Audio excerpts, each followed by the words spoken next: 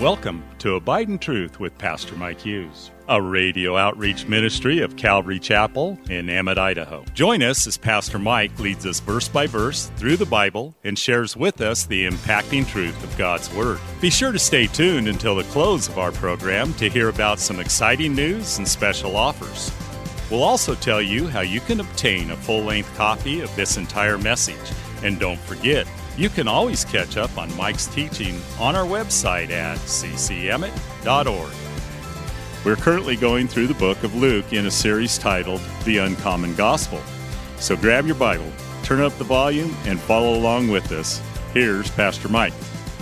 Luke chapter 14 is where we're at, and a message entitled Turning Up the Heat. And so now he gives us an illustration, and of course, again, this would make more sense to those who are in an honor and shame culture. But I think we can kind of get the gist of it in verse 28 when he says, "For which of you intending to build a tower does not sit down first and count the cost, whether he has enough to finish it?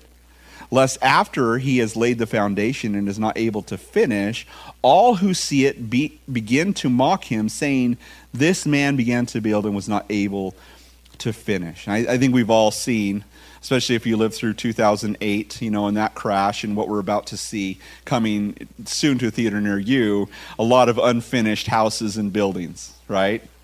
I mean, there's no money to, nobody's going to buy it. Who can afford anything at 8.75% interest rate, right? And so there's some reality to this, and we see it, and probably what we see when we see that, like, oh man, what a shame. I wish they'd finish that house. But we don't really say, who does that belong to? Who paid, we probably don't do that.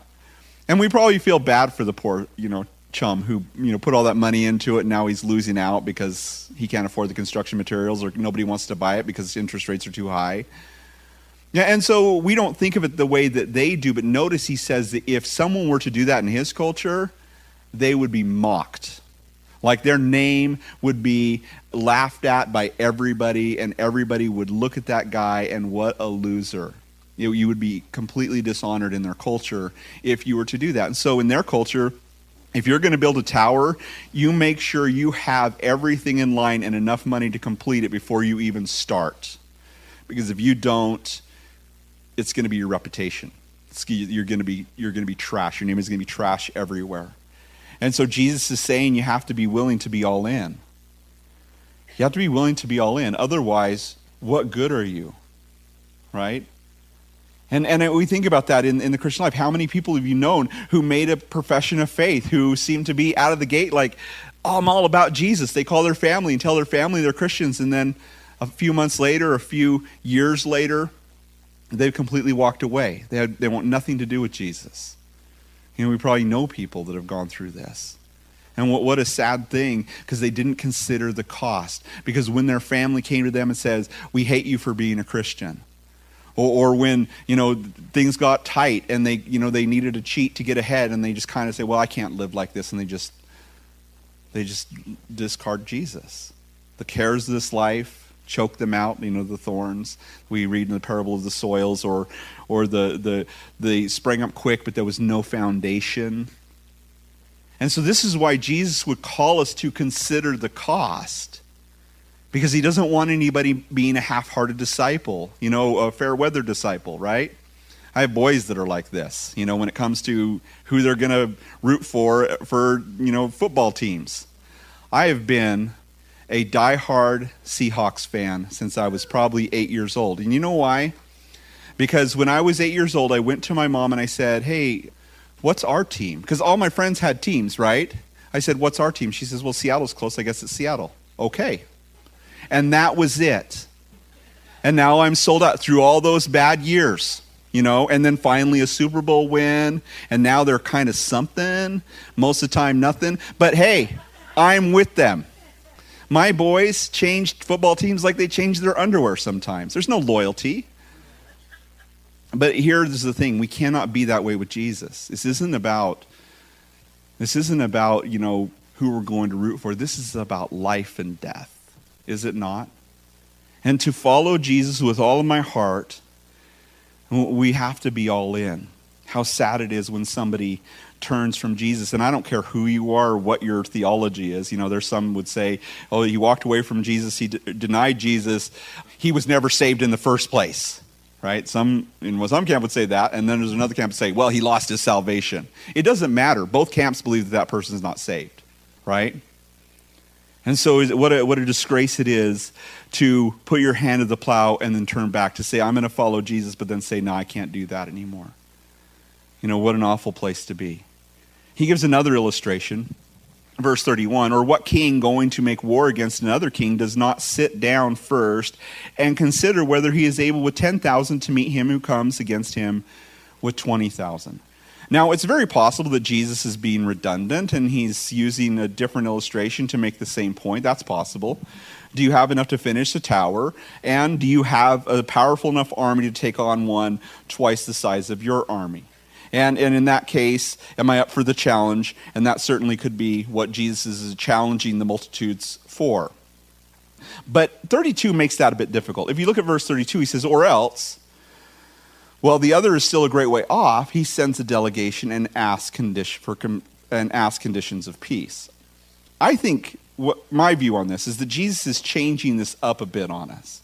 I don't think that the illustration is the same as the tower illustration. I think it's actually the opposite of the tower illustration. And here's why. Here I am with all of my resources, all my plans for my life, and where I think I'm going to go, and what I think would be a good system to follow to make myself able to go to heaven if I go that route in my life.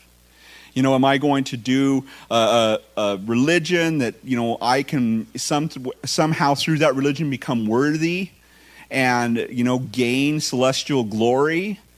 Am I going to join a religion to where if I do enough works or do enough things, then somehow God's going to owe me something at the end? Is that the way that God works? Am I powerful enough to overcome what God is requiring? Or am I not powerful enough? And I don't know about you, but I know that in me, just like Paul says, in me no good thing dwells, that is in my flesh. And if I'm going to try on my own, I am going to fail. And so, when it comes to what Jesus has done for me, and it comes to the life that I'm living, which, life I'm living outside of Christ is painful and selfish and messed up, with fleeting moments of pleasure that ultimately don't satisfy in any way, and follow my way that leads to destruction, and I'm headed for hell, and that's all I have, then I have to consider what Jesus is offering.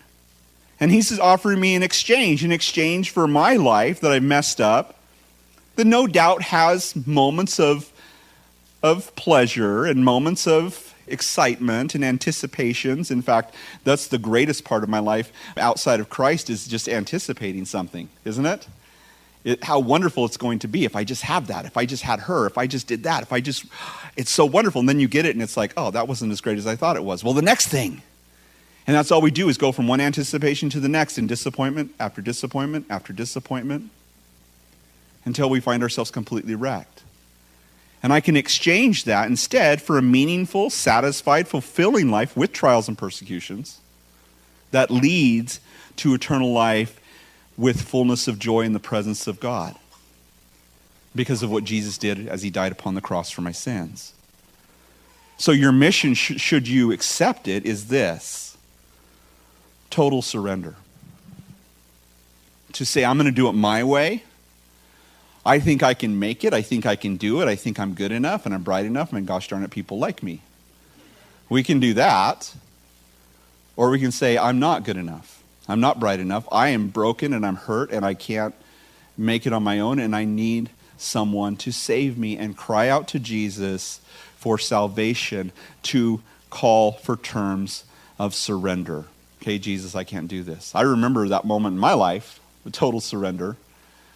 I remember, there at my bed, as I hear the gospel on the radio, I got down on my knees and I said, Jesus, if that's true, if you died for my sins, that's what I want.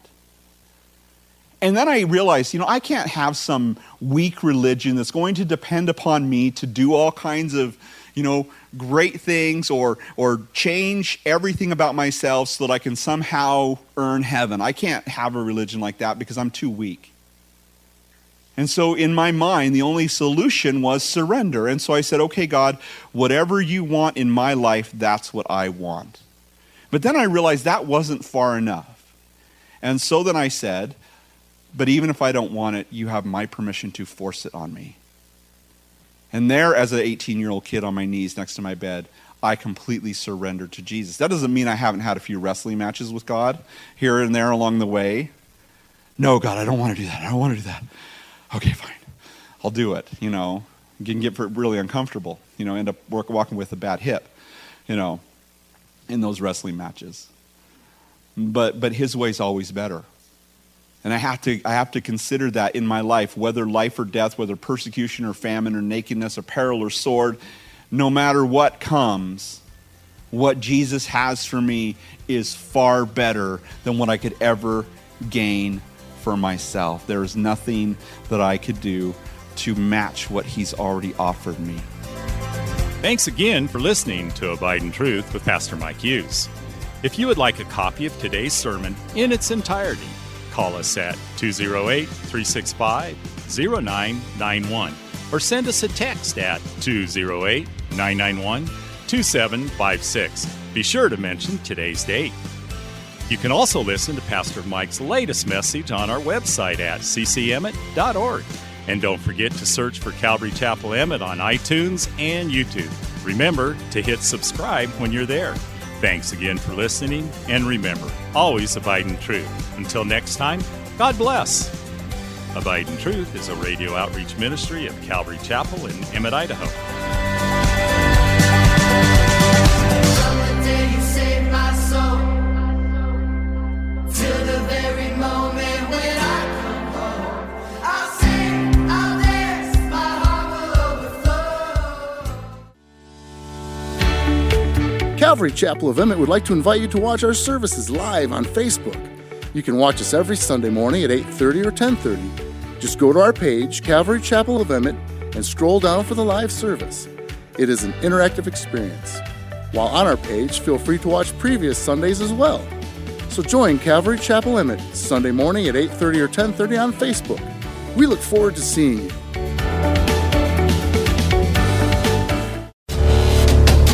Calvary Chapel of Emmett would like to offer you a free gift for joining us today. Right Now Media. Right Now Media has been called the Netflix of Christian Bible studies. With over 30,000 Bible study and discipleship videos, there's even tons of Christian cartoons for the kids. To get your free account to Right Now Media, just visit our website at ccemmett.org/rightnow. That's ccemmett.org/rightnow.